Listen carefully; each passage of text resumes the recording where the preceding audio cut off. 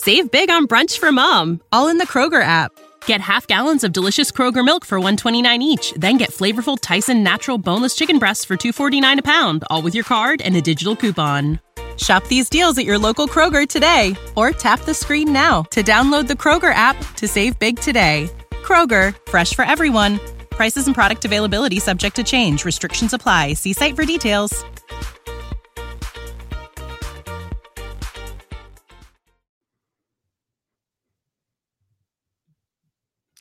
Hi, everyone. Welcome to episode 216 of the All Dolphins podcast. And you've probably figured out by now by seeing the two distinguished guests that we have in the bottom of the screen, Marissa Marino and Biggie Berger. This is another episode of When Dolphin Podcasts Unite. First of all, from dolphinstalk.com. I was just going to say welcome to our guests, Marissa. Ian, how are you? Good. Glad to be here. Thanks for having me. Ian is a fan of the year. What year were you fan of the year, Ian? The original fan of the year, 2020, actually was the first year that they started the program, and I was very honored to be part of that. But I'm honored to be here with you guys and Marissa. This is the first time Marissa and I have actually been on a podcast together. But Omar, you and I have done a couple in the past, Dolphins Talk. Alan, I've seen you a couple times at Dolphins training camp, but this is going to be fun. I'm really excited for this. Yes, and Marissa, I'm a big fan of Marissa, as most people have known. I love a female's perspective on sports and teams, and I think she's done a phenomenal job. She's a rookie, and we'll haze rookies, but we'll be nice to you on this one. But we will haze you by making you start all commentary on all subjects today. I'm ready for it. Awesome. Bring it on. Awesome.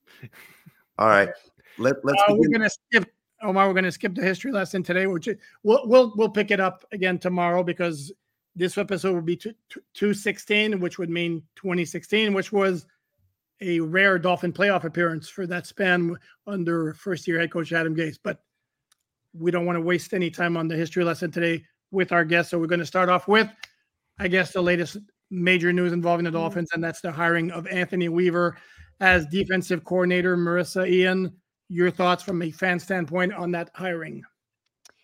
Yeah, to me, it's a great hire. I will say that initially, before his name was kind of put into the hat, I was all on board for Frazier. I like the fact that he had, coming in here, had a lot of experience, head coach experience, defensive coordinator, and brought a lot of tenure to the team.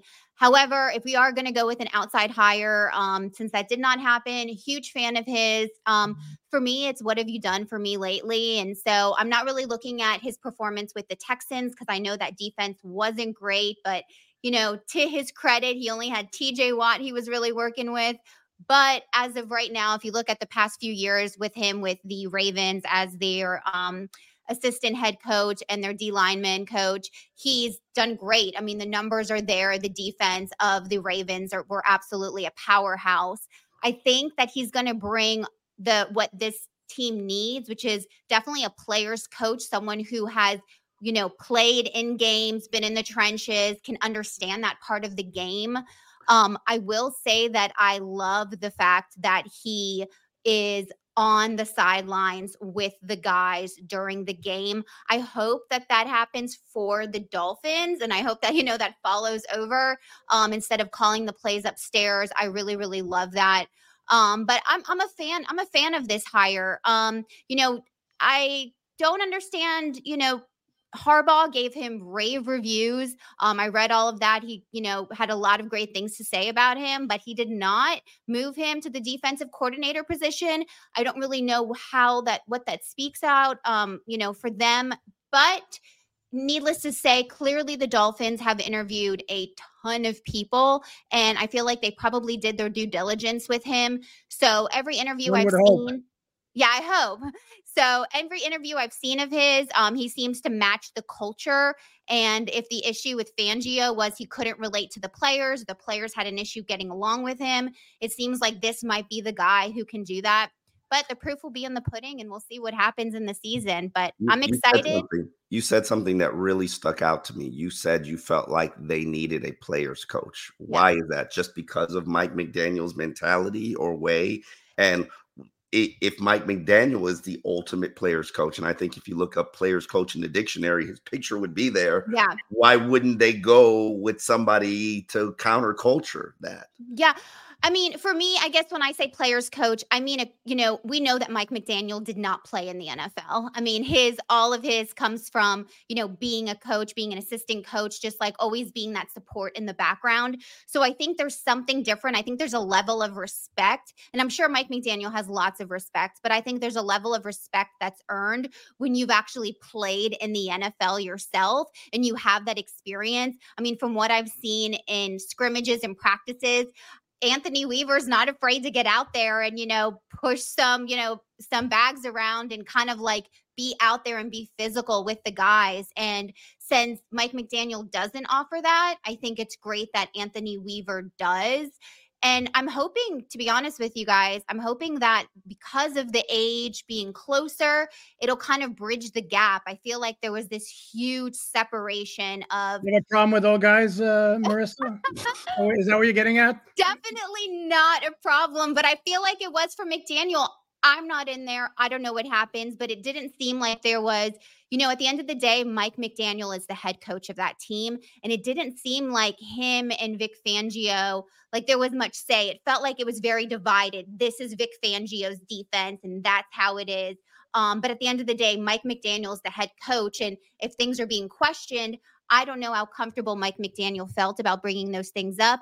But that's just from, what I viewed. And but I'm excited. He seems to be a heavy blitzer, and I'm excited to have a little bit of that back. So I'm looking forward to it. Okay, Biggie, your turn.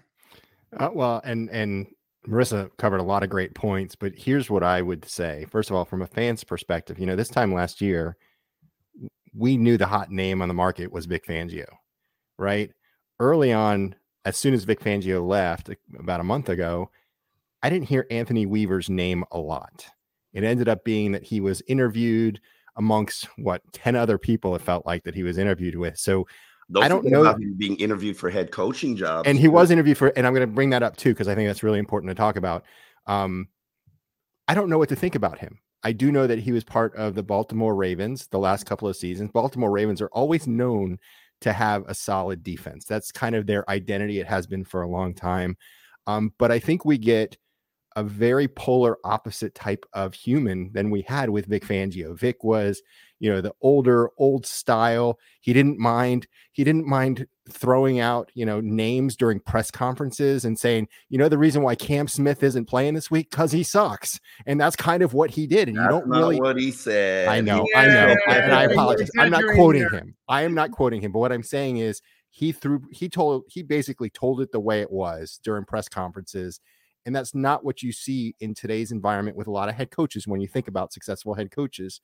And I think that sometimes will rub players the wrong way. And let's be honest, even though players have come out now and said, kicking rocks really wasn't geared towards that. I didn't mean to type this. And I mean, it was interesting that there were 4 or 5 players that came out right after the announcement that you could tell they were happy about this move. And that just tells you that type of coaching probably doesn't do good with these younger players that are in their 20s. I think what Coach Mike McDaniel is doing with the type of coaching where he's trying to bring people up instead of tearing people down, I think that makes a difference. And I think Anthony Weaver brings that type of mentality. So I think Coach McDaniel is saying, hey, I want to find somebody who can do what I do, except on the defensive side, and they can really focus and they can bring these guys up instead of banging them down when they're not doing well. So I think the hire is to be seen, but the other thing, Omar, and you mentioned this, you alluded to this. It doesn't excite me knowing that he applied for head coaching jobs, because this time next season, we may be back to where we are today. If he gets successful, only if he's successful, which would mean that would be good for us, right? That would be good for the Miami Dolphins organization. But if we have a really good season, he's going to end up getting a head coaching job, because that's what he ultimately wants, which, be honest with you, they should all want that. They should all want that. Exactly. And here's my only point to this. And I hear the sentiment that you have, Big E, about, we might be selecting our 4th defensive coordinator in 4 years. Okay. Tough titty said the kitty. Like if he goes on and he gets elevated into a head coaching position, that would obviously mean he did his job and the unit was good and the unit was at least a top 10 unit. My biggest concern when you look at the talent that they have returning on defense, the healthy talent, not the Jalen Phillips, not the free agent talent, just what's there now where the coverage looked extremely bare. It's going to be a hell of a job to make it just status quo as opposed to make it improve it. And I think that this team cannot afford any slippage, not defensive slippage, not offensive slippage. So if he has success and people are banging down the door trying to hire him to become a head coach, that would mean your team had success, your defense had success. And I'm fine finding a fourth and then a fifth and then a sixth defensive coordinator if it means they're having success. Okay, speaking of having success, I'm going to chime in with this. And this is old guy rant over here. I'm sorry. No offense to anybody. I'm sorry if Vic was too rough on you guys. Did we hear as much complaining about the way he was treating players when they were ranked fourth in the NFL in total defense heading into the Baltimore game? And this whole notion, and trust me, Biggie, I get it. Today's player is totally different. You can't constantly beat down on players. I get it. But there's a gap between that approach and pretty please. I would like you to do this coverage because I think it works out better there's got to be some middle ground here. And right or wrong, can we not argue that perhaps there's an issue of toughness with this team? It could be in the entire NFL, though, not just with this team. It could be. Well, but here's the thing, though. If there's an issue of toughness with the Chiefs, for example, it doesn't manifest itself in the playoffs or down the stretch, or with the Baltimore Ravens, even though their OC got, I don't know if he got crazy nuts the day of the AFC Championship game. But I think you see my point that relative to other quote unquote high-end teams, which the Dolphins were supposed to be or were for most of the season, I think maybe it's fair to question the toughness of that team. And if we're going to do cartwheels because the tough, nasty man is now gone. But I think, and to that point too, I think you bring up a great point, Alan, but here's the other part to that. They didn't have the level of injury issues that the Miami Dolphins had. Could we consider ourselves to be tough if we had Jalen Phillips and we had all these other guys and they were playing at a high level? Who knows how far we could have gone had these guys been healthy. They're not experiencing that. The 49ers aren't experiencing that. And that continues to be a problem. It feels like every December, 20 guys are on the injury report for whatever the reason is, and they're dinged up in one way, shape, or form, as most teams do. But the ones that are healthy are the ones that feel like they survive all the way to the end of the year. So that's not a matter of, of being bad boys or exactly or tough or whatever it is. That's a matter of being able to last 18 20 22 games. And it's funny that you say that, Biggie. Mike McDaniel had this approach and strategic approach about getting to December and playing their best ball in December and saving players for December, and ultimately it didn't work out because the end result wasn't what everybody desired. But it was a philosophical approach and an adjustment that he made from his rookie season to his next season. Now, I want to ask the panel here, what areas of growth and improvement do you hope to see from Mike McDaniel from year 2 to year 3? Start with you, Mirtha. Okay. So Mike McDaniel improvement. For me, year 3 is a big one. I think that year 1, year 2 didn't get the AFC East, didn't win a playoff game. Okay. Chalk it up to first time head coach, although he's not a rookie to coaching, but first time head coach. Year 3, though, I don't know. I have so much grace to give. I expect at least an AFC East win this go around from him. Without seeing the roster, without seeing what the Bills do, without seeing how you're just AFC out the gate. It's hard. Josh Allen. Sorry. I still think that there's a lot of talent on the team, regardless of how many people. I mean, there's a lot of free agents. I do get that. But I do think that, Chris Greer needs to be smart. I'm hoping he's going to be smart. But I mean, with Mike McDaniel, I think that, first of all, I need him to learn from the lessons that he speaks about at the podium, but then aren't really followed through with in the next games. And for me, that first one is going to be, I think, what everybody has heard ad nauseum of committing to the run game.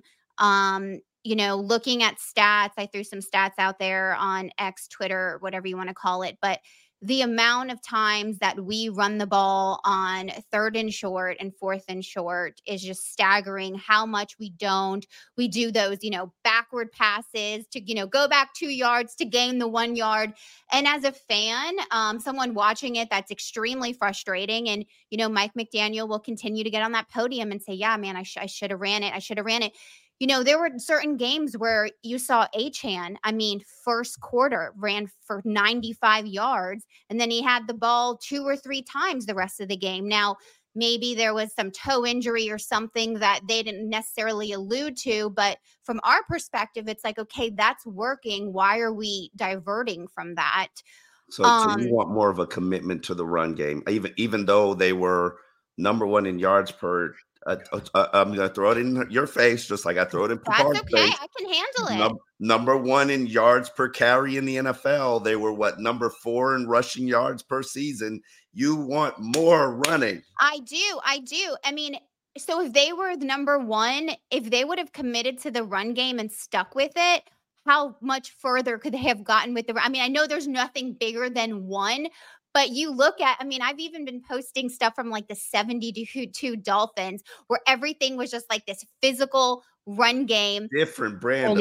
Apples and oranges. Apples and oranges. But I still think that you've got the weapons there. I think that these guys have the capability. You've got Mostert, you've got Achane, and I do think that there were so many times, even 3rd and goal, 4th and goal, passing for it. These end zone fades, to a Tyreek Hill, who's, not the tallest guy out on the field. That to me is not Mike McDaniel. To me, sometimes outsmarts himself on the field. I don't know if he gets nervous.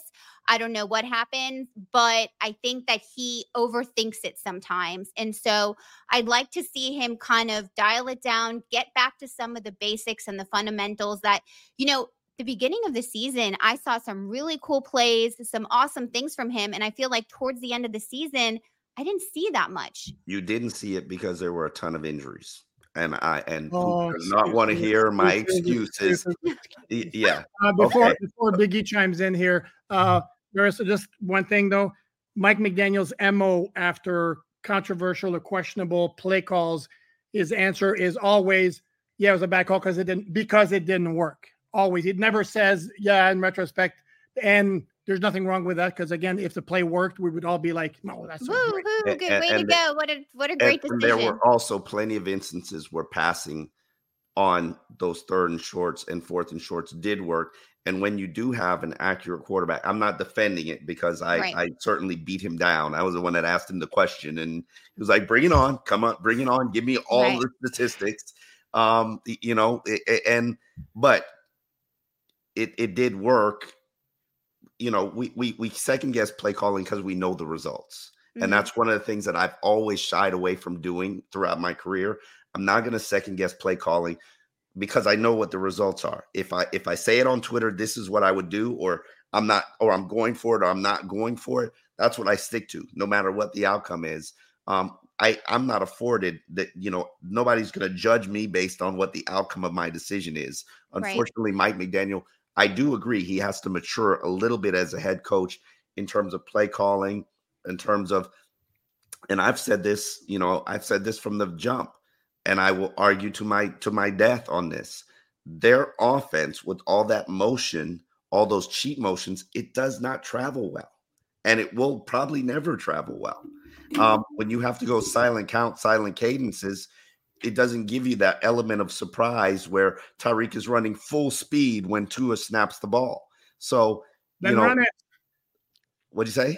And run it. And Omar, it's not second guessing to say in the playoff game at KC, for example, Raheem Mostert runs for what? 6, 7, 5, 4 yards, gets to 3rd and 1, pass, 4th and 1, pass. I mean, that's all I was saying. I mean, the statistics, those numbers don't lie of what percentage of times we run the ball when we're on those 3rd and short and 4th and shorts. I would just like to see a commitment to that from him. And for me, the other thing before I pass it over to Big E is, I do not know what goes on in that locker room. I'm not there. I don't live in Florida, so I couldn't even begin to speculate. I would like to see, and maybe it's not his brand, and so I don't want him to be something he's not, because I do love the part of him that elevates players and who has gotten so much production out of Tua and who has built confidence in players.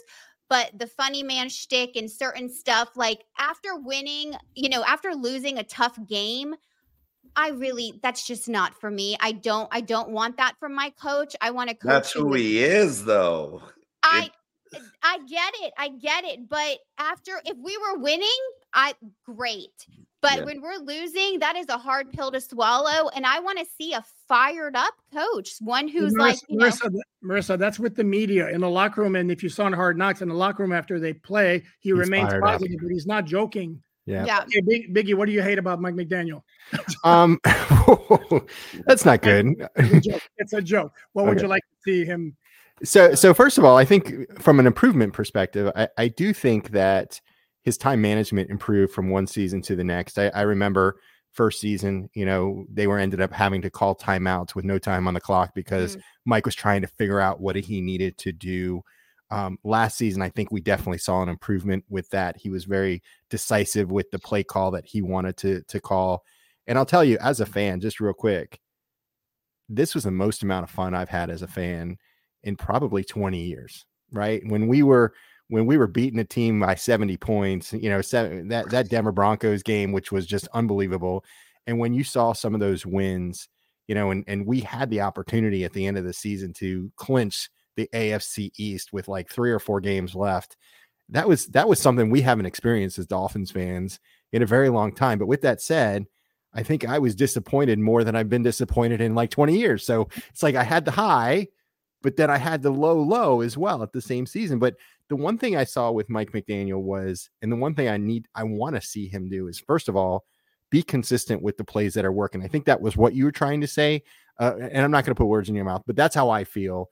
If the running is working, then you've got to stick with it. And you've got to be consistent with it. And I know, with the Buffalo Bills game, for instance, when we saw this new version of running from the Dolphins where, Tua was turning about 180 degrees and giving it, to the rookie, and he's going the opposite direction. He was getting 15 to 20 yard chunks. The RPO, it was an element of their offense that they just unleashed for specifically that game. And maybe it was predicated based on the personnel that they had available, because unlike some people, they want to ignore the fact that injuries were a factor at the end of the season. Like, your top 4 offensive players are not healthy, but, some people want to ignore that. Omar, Big E's just making the point of how well it worked in the first half, despite all the injuries. The difference was in the second half, they ran it a couple of times, but Buffalo was all over it because they adjusted to it. And that's my biggest pain point, I think, with Coach McDaniel is, even when you think about the way the season kind of went through, it felt like McDaniel, he's a what do we call him? We call him a guru when it comes to play calling, right? Everybody says he's a play calling genius. But I felt that by the time we got to the Buffalo Bills, and then as we got throughout the season, it felt like he didn't change. He kept trying to come up with, except for that Buffalo game, the rest of it was they wanted to play the same football. It felt like, where it was get the ball out of Tua's hand as quickly as possible, get it into Tyreek's hand, get it into Waddle's hands, and let them do the business. But the other teams were figuring it out. And it doesn't feel like we necessarily were able to counter that. So he is a play calling genius. But what I want to see from him is I want to see him be able to change on the fly a little more frequently. And I know there were some fans that were banging on the table saying, get an offensive play caller. Let McDaniel be the designer of the plays. Good luck with that. And let him. I heard that. I read that. And that was a couple of ideas, But at the end of the day, that's, I think, where he's going to be able to make the next step as a head coach, is be able to make sure that when he goes in at halftime, he's coming out with something that's going to work new approach in the second half. Exactly. A different approach versus the same thing as we saw against the Bills. Something to counter the adjustment that the defense is invariably going to make. And that's what happened against Buffalo, for example. Save big on brunch for mom, all in the Kroger app. Get half gallons of delicious Kroger milk for $1.29 each. Then get flavorful Tyson natural boneless chicken breasts for $2.49 a pound, all with your card and a digital coupon. Shop these deals at your local Kroger today, or tap the screen now to download the Kroger app to save big today. Kroger, fresh for everyone. Prices and product availability subject to change. Restrictions apply. See site for details. Exactly. I would agree with Big E that is my biggest criticism of Mike McDaniel. If you when the second half adjustments, and I'm not saying that they weren't successful all the times, but at the end of the season, I'm sorry, I'm going to give him a pass because there's nothing you're going to adjust with Braxton Berrios, Chase Claypool, Robbie Chosen, Cedric Wilson. I'm sorry. All injuries. Yeah. There's very limited I can do in terms of adjustments, but I would love to have seen him have better second half adjustments to counteract what teams were doing when they took X away from them, and not X like Twitter or Xavier Howard, but Yes. And I think, to me, the only improvement he can make is rub his voodoo doll more so that injuries don't occur at the end of the season, and the Dolphins automatically win the Super Bowl per this guy over here. And here's the thing. The thing is that there were a lot of Dolphins players that played, but let's be honest, half of that offense was dinged up. At least half of that offense was dinged up, right? Even though they were playing, injured. Here it comes. Go ahead. Oh, he's sorry, Biggie. I'm not on board that ship. You're playing.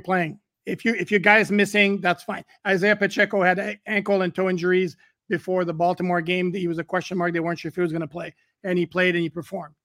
And ask the players themselves if they're playing, they should be out. And I'm not stupid enough that or stubborn enough that I'm not going to acknowledge the fact that Tyreek wasn't the same guy in the last 4 weeks. Nor was Waddle, but the guys are out there. Raheem, make it work. Raheem wasn't the same either, right? He missed a week, right? He missed that Bills game. Yeah, he didn't miss a game. He missed more than a week. He missed like 3 weeks. Was it 3? I thought he just missed the Bills game. No, I could be wrong. He missed multiple games. You got hurt against Dallas, Omar. Come on. Got hurt against Dallas, and how many games? He missed 2. Did he play Baltimore and did he miss Baltimore and Buffalo? He missed Baltimore and Buffalo. Thank you, sir. 2. Okay. Well, you said 3. We said 1. So we met we were there halfway in the middle. We're halfway there. Okay. Let's get into what everybody wants to discuss: the marriage proposal Tua Tagovailoa to the Miami Dolphins, or Miami Dolphins proposing to Tua. We, and I say we, as the you're putting your ring on. You're the man who wants to stay single. What are you talking about? Putting your ring on. We as a podcast have unilaterally said we're in full support of making him play the 5th-year option out and making him positioning him to play on the franchise tag. While that is not an ideal position, it gives you 2 years to see, and he's going to be making $60 million. I'm not shedding a tear for a guy who's making $60 million over 2 years. Now, that's not necessarily how the organization has handled it in the past or will handle it, because, as you know, quarterbacks get treated differently than everybody else in the NFL. Yep. Where are you as fans and as Dolphins Talk contributors, DolphinsTalk.com contributors, regarding the Tua Tagovailoa Miami Dolphins relationship? Should it be moving forward to a proposal? Plans for a wedding? Big E, you started out. All right. So I first of all, I'm going to remind you of something you told me 2 years ago. I think it was maybe even 3 years ago. You said Tua's ceiling was Drew Brees. Mm-hmm. And I said, that's really not that bad, right? Because he won a Super Bowl, right? Yeah. Drew Brees won the Super Bowl. So here's the other thing. And when I talk to people, when I talk to friends, when I talk on a podcast, we have not had the level of success that we've seen from Tua since Dan Marino. Thank you. And the fact is that you can go out and draft quarterbacks. You can go out there and draft quarterbacks, and you could trade for quarterbacks, but it's a dime a dozen, and you're going to find some that are successful, and you're going to find some that fail. But here's what we know. We know that Tua led the NFL in passing last season. We know that 2 seasons ago, he was number 1 in the National Football League for accuracy. Don't look at the Pro Bowl, by the way, because that's not real. That was not real. Let's not go there, right? Hey, he was at Disney all day with his kids. Stop judging him. But I think where I had the biggest challenge for me personally was seeing those last 3 or 4 weeks where Tua definitely had some challenges, and it felt like he struggled at times. And whole game. Well, and like I include the Dallas game in that bunch, and he had a good good game against Dallas, right? We got lucky with some fumbles, but everybody gets lucky sometimes. But in my opinion, I would say let him play out the 5th year option. I'm not against that. Here's the risk or reward. The risk is he has a great season, and now the Dolphins have to figure out what to do, either put him on the franchise tag the following year or pay the man the money, which he's going to be more expensive if he has a good year. Or after a 5th year, he's not, he regresses from what we just saw this last season, and you go out and get him some competition, right? But again, you're going to pay less money for a 5th year option than you would if you re-sign him, although re-signing him could have benefits to a salary cap, right? Yeah. So there's a couple of different ways, but I definitely want to see him quarterbacking the Miami Dolphins next season. I do think that he's very talented. I do think he's the best that we've seen since Marino. Some people are like, well, you're just settling for the second. I'm like, again, how many quarterbacks did we get to get to this point, with Tua? So, and, plus he's the character of guy that you want to see leading your team, unlike there are some other quarterbacks out there, Cleveland Browns, that you may not want to see leading your team, but that's just me. But Biggie, let me interject here real quick, just on one quick point. I'm not going to rehash my whole stance on Tua because it's pretty well known by now. But when you mention he's the best since Marino, by the way, we never addressed the fact, Marissa, he's not related to you, right? Dan's not related to you? No. I knew that. I'm just confirming for the folks out there. No relation. That he's the most productive since Marino. Yeah, that's, with all due respect, not exactly a high bar. Go ahead, Marissa. Okay, so my opinions on Tua. I do not think that there is anybody that we could go out there and get right now that I think would put us in a better position than what we are in with Tua at the moment. No Kirk Cousins? You're not buying? No. Okay. Not Jimmy buying. G? No Jimmy G. He can't do what Tua does. No, I'm not buying anything you guys are selling to me. Oh, no Justin Fields? No Justin Fields, because Justin Fields is clearly more athletic than Tua. Not going to give up a second and a fourth. Now listen, would I love a mobile quarterback? Sure, but I need one who can throw the ball too. So no. I need both. So is there anybody out there who I think would be a better placement than Tua? No. So I think that that's available. I think you stick with Tua. However, I will say I don't necessarily agree that he is the best guy to lead my team, in the sense that I haven't seen from him yet put a really big game on his back. The biggest thing I've seen was against Dallas. That last drive, I was like, what are him and McDaniel going to work up? Hey, the Chargers were fully on his back. That was week one. That was, yeah, He carried them. Yeah. No, Tyreek and Waddle weren't wide open the entire afternoon. Somebody has to throw the ball. But anyway. And many quarterbacks could have thrown the ball. That's my point precisely. Go ahead, Marissa. You guys see what I deal with every single day. Every day. I love this. I love it. For me, I need to see. Yeah, we can all do it. Yours are hard. Oh, no, we can't. I need to see something different from Tua. I think he's good. I think that his stats are great. Number one in passing, like Ian said. Is he an elite quarterback? Not by any stretch of the imagination. Do stats win you playoffs? Clearly they don't. So stats are great, and he can, we can look at as many stats you want, but at the end of the day, all the Dolphins players are sitting on their couch for, the rest of the playoffs and for the Super Bowl. Because they could not beat elite quarterbacks. If you're saying to me that Tua has to be Josh Allen, yes, he has to beat them. But if you're saying to me he has to be Josh Allen, Patrick Mahomes, and Lamar Jackson, and if he's not, he's trash, I don't agree with that. I don't agree. I don't think that, because I think those guys are few and far between. I do think, though, that this season, I think that, in my opinion, what I saw, Tua, there were a couple moments that he wasn't, but for the most part, I feel like he was on much tighter of a leash because they wanted to see him be kept healthy.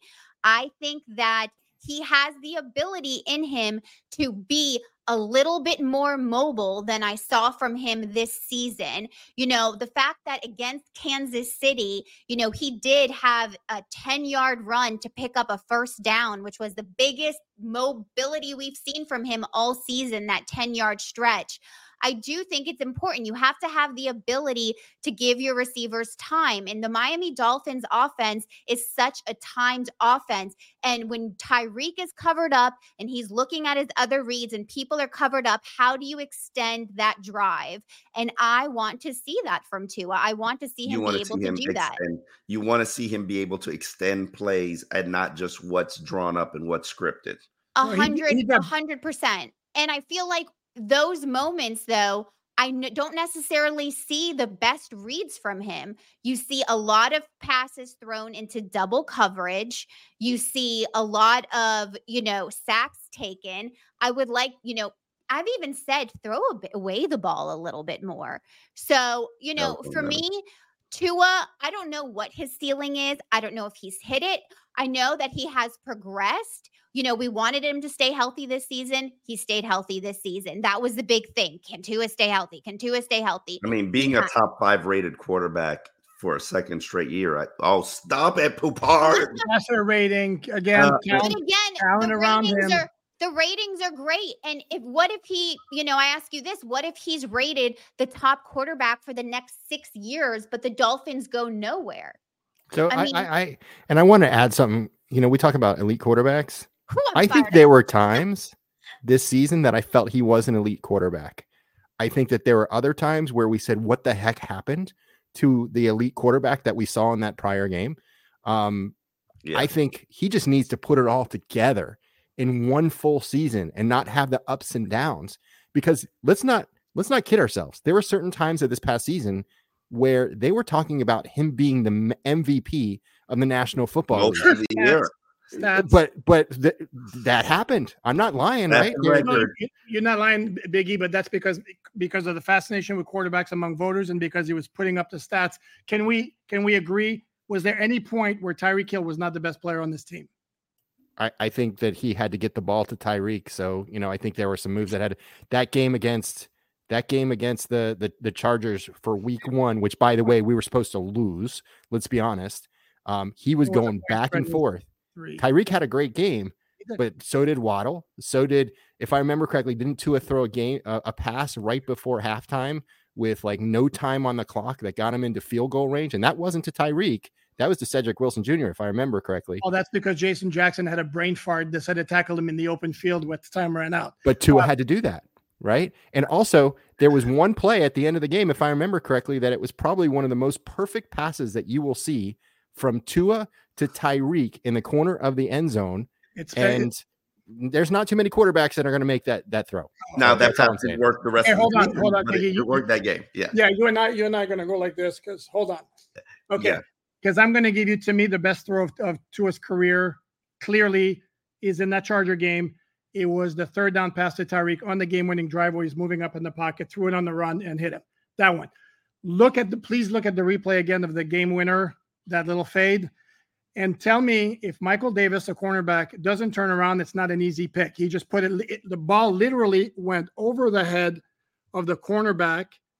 Mind you, it worked because the cornerback never turned, but I'm not sorry. How many pass plays that are passer. Yeah, but how many great passes that you see, you could say the exact same thing with the defender. If the defender happened to turn around, then they could have made that interception. That's a fade. That's a fade that could have been a game-ending interception. And mind you, it was a fine throw, but this notion that, first of all, how many quarterbacks could have thrown that pass like that?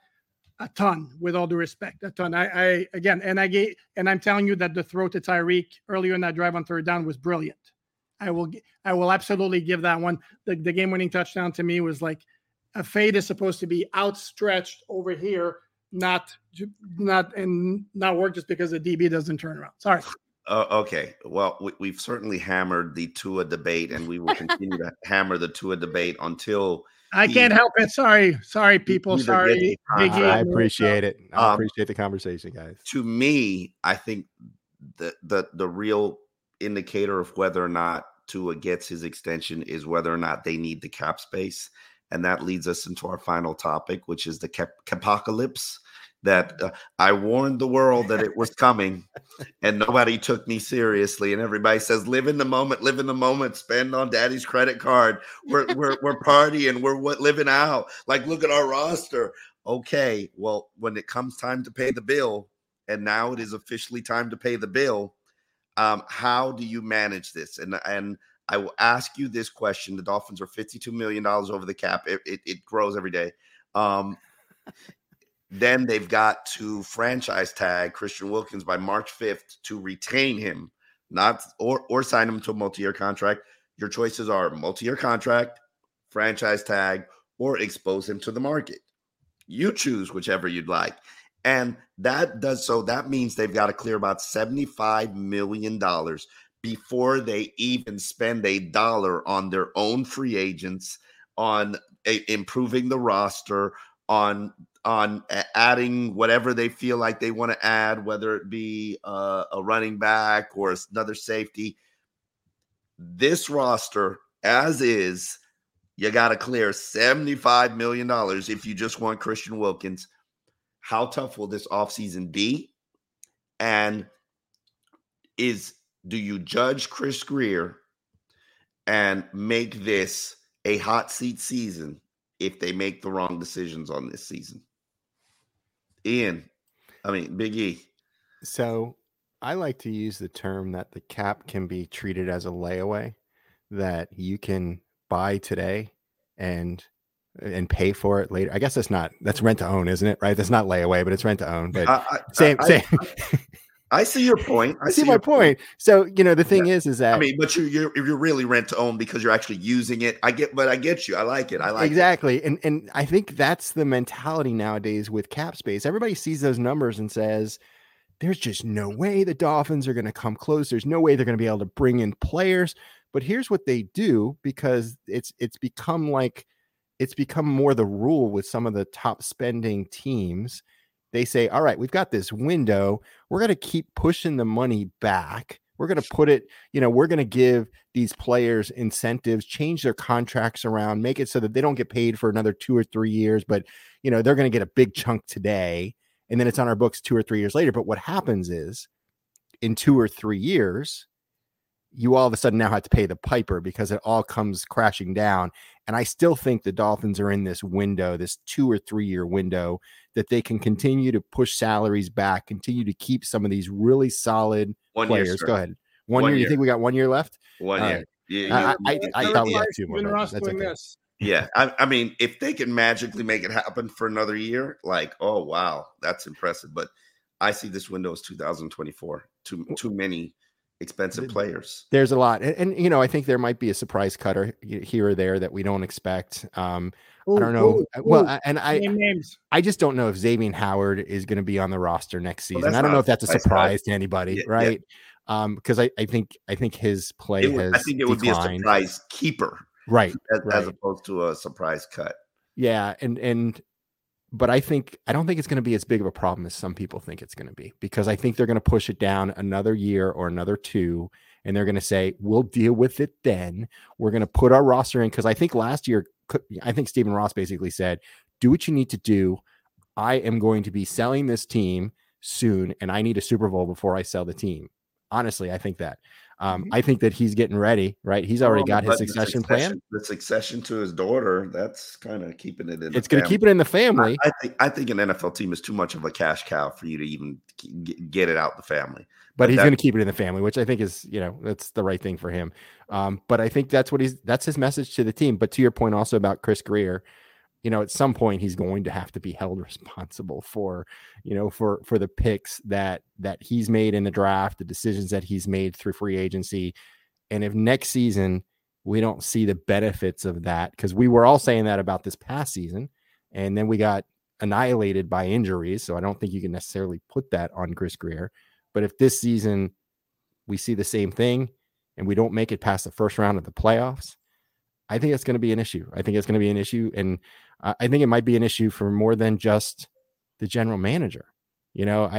Let's look at our last coaching. Hold on. You putting Mike McDaniel on the hot seat after 3 years of making it to the playoffs 2 straight years? Well, if they go south, if they regress, let's just say that if they regress and they don't get to where they were, define regressing. With a record. 7-10. Well, they don't make the playoffs, number one, or number two. I think if they only make it to the first round of the playoffs, I think he may be on the hot seat. First coach fired for 3 straight first round exits. It wouldn't be the first time, wouldn't be the last time. Okay. Let me interject here real quick. Here's the thing, because you mentioned Chris Grier having a pass because of all injuries last year. I'm getting a lot of comments and questions when I do mailbags for alldolphins.com. Omar, that's your cue. Sorry, my bad. Okay, there we go. That about Grier being at fault for always, quote unquote, going after injured players. And I guess people look at Chubb, who had an ACL in Denver. Phillips had it. Omar rolling your eyes. And I'm not saying I agree with him. I'm just saying what's going on. I hear you. But when you're building a roster, you're like they are, Chubb is available because Denver decided that they don't want to pay him, and and your free agent class is built up on players who are 1 year gap fillers, and those are generally there because of injury. So it's like, it's hard. What do you want the man to do? I'm actually agreeing with you and the point I made is, you find me that many players who've been around in the NFL for 7 or 8 years and not be injured. Clean medical bill. Good luck with that. Christian Wilkins. Yeah. Which is probably rare. Why they should sign him. Yeah. And I'm going to, because I'm Mr. Positivity, by the way, I don't think he's going to regress. I'm honestly thinking that we will do, because I mean, I still think we're going to have Tua. We're still going to have Tyreek. We're still going to have Waddle. We got a rookie running back who's going to come now into his second year, and I think he's going to end up being one of the best third-round draft picks that the Dolphins have taken in a very, very, very long time. And I think we'll make some work or do some work on the offensive line, and it's going to be interesting to see what we do. And then on defense, just start getting people healthy and bringing some guys back. But I do not think we will regress next season. I think it's going to be good, but I think a lot of money is going to be put into making sure that we continue to be better than we have been the last 2 seasons. Marissa, you worried about the cap apocalypse coming, and does that make Chris Grier's seat get a little warm? I do think it makes his seat get a little warm. I think he's been with the team for a good enough amount of time now that I think that some of this, you have to look back at him and his decisions he's made, knowing that some of this stuff was going to come up. I am worried about cap. I think that there's so many free agents. I mean, Christian Wilkins, he's part of like the heartbeat of that defense. And, Andrew Van Ginkel's out there. I mean, there's so many different players that, are to be determined. However, that's just talking about the defensive side. I mean, if you look at the O-line, Robert Hunt, what are you going to, how does that play out? You look at the O-line and you're thinking, okay, who are we going to do as center? If Connor Williams isn't our dude, and he's going to come with probably a pretty penny after the season he had, minus the injury, is there somebody we get from a draft? For me, the O-line, and I've been preaching it, is what I think honestly needs to be focused on. And I think that Tua, well, let me not put it on Tua. I think that the way this offense is built and the time of this offense, I think that Tua needs an O-line that can support that, and that can give him what he needs to look at. If his first read's not there, look at a second and third. And you could see it. You could see with how battered that O-line was. Still, they did a great job. But for me, it's handling that first. But I think there's a lot of issues here that I think are going to have to work themselves out. And I'm very interested to see how this happens. I think there's going to be a lot of hard decisions that are going to have to be made, I think. And which is why he should be on the hot seat because of these hard decisions. Because they go left. I mean, he knew we were coming into this. I mean, there's no way you don't know. I mean, that is your job to know. So, absolutely. I expect, and he's, I think this is the year that he has to figure it out. I mean, he's the GM. That's his job. So, I don't have much leeway of grace for him at this point. And I'm curious to see how he finagles it all and makes it all happen. Yeah. Poop. I love the finagle. And let me just say this, by the way. They can put all the money this season as long as the Dolphins win the Super Bowl, and we could be horrible for the next 5 years, and I'd be okay with it. I'm just going to say that. Just going to put that out there. That was kind of the strategy for 2023, which is why you're in the position that you're in right now. Right. Yeah. I mean, this was the season we were supposed to run it back, right? I mean, this was it. And then, So now we just get another credit card and transfer the balance over. And that's right. 3% charge. That's it. Let the interest, grow a little bit. Poops, Chris Greer should be on the hot seat or not? Yeah. Will he be? Not sure. I think he's got an awfully long leash with Stephen Ross, to be very honest with you. Should he be? And but if it goes south, I think and to me, goes south as in no playoffs, 8-9 or 7-10. I think every scenario is on the table, including Greer, including Mike McDaniel. Interesting. And I know Omar doesn't seem to agree with that, but I agree with the Mike McDaniel take. I do think that I know a lot of us want this instant gratification of we want to see our coaches come in and instantly win things. And God, we don't want the situation that Carolina Panthers are going through. But I will say that to his point, I mean, McDaniel, he might be new to being a head coach, but he's not new to this. I mean, he's done a lot of coaching, and I feel like this is time for him to learn. And he's had the first 2 seasons. Granted, he got us to a playoff, but we didn't win either of them. I'll continue to reiterate that. So I think this is a show me something season from him. I'm not saying it needs to be a Super Bowl. I would love that. I'm not saying that. But, with the Lions winning the playoff, we are now that sitting duck out there. I hear where you guys are coming from as fans, as somebody who looks at this team from an not analytics, because I hate analytics, from a very journalistic standpoint. I'm sorry. Excuse me, I'm looking at it from a journalistic standpoint. But I'm looking at it through fan goggles. I'm sorry. That's the way I think you got fan goggles on, because right now the roster that I'm looking at right this very minute, with all the free agents and all the holes. I mean, you got 1 defensive tackle, 1 safety, no defense, no pass rushers, 1 linebacker. That's your one cornerback. That's your defense. Right. There's 5 players on your defense, and you got to put a whole defense together. And that doesn't even go to the offense, where Marissa, you just sat here and said, improves that until it improves. And with what money? More about maintaining on the offense, actually. And the whole roster is more about maintaining what you had as much as possible than going out and getting other players, even if they do. And even that would entail kicking the can down the road a little bit more, and then another bad cap situation in 2025. The funny thing, I had one phenomenal response earlier when I said it in the summer, the capocalypse is coming, and everybody's like, oh, it's easy to fix. We'll just resign everybody to less money. And I was like, they ain't taking less money. I was like, do you really have any idea how the NFL works? Guys don't want to take less money. He'll be the first one to tell you he ain't doing it. Yeah, they want more money. Yeah. So it'll be a very interesting off season, probably the biggest in Dolphins franchise history. This is the first time. Whoa! How is it not the biggest in Dolphins franchise history? Well, I don't know, but off the top of my head, to just throw that out there, when we were talking about 66. You go back. Re-signings and the free agents. You go back 35 years. I go 15. Okay, well, 1974 was a bigger off season, or was it 74, 75 when they lost Warfield, Zonka, and Kick to the World Football League? That was a catastrophic off season. I don't know that anything that could happen this off season could be as bad. Am I right, Big E? I was only 2 years old, so yes, I think. Oh wow, that hurt. I wasn't even thought about. I have not been born during a Miami Dolphins Super Bowl win. Let's just say that. And yeah, I've been waiting a long, long time, as we all have.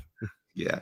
On that note, we want to thank you guys for joining us on the When Podcasts Unite Part 3 of the All Dolphins podcast. Big E and Marissa, tell us what you guys have available to people who are interested in dolphinstalk.com. Marissa, I'll let you go first. What do we have available? So I mean, I'm at Must Be Marissa 87. In season, I do a show with Mike at Tuesdays at 6:00 Eastern. Off season, it's just when news drops, we'll randomly get on something. Also, to my personal social media handles, I'll drop mostly videos of my reactions to different, Anthony Weaver when we signed him, my thoughts on that. So you can always catch me doing that. But as they say, I'm a rookie, so I'm still feeling my way and getting my groove into what I want to do. So are we here at All Dolphins Podcast. and Big E, how can they find your work?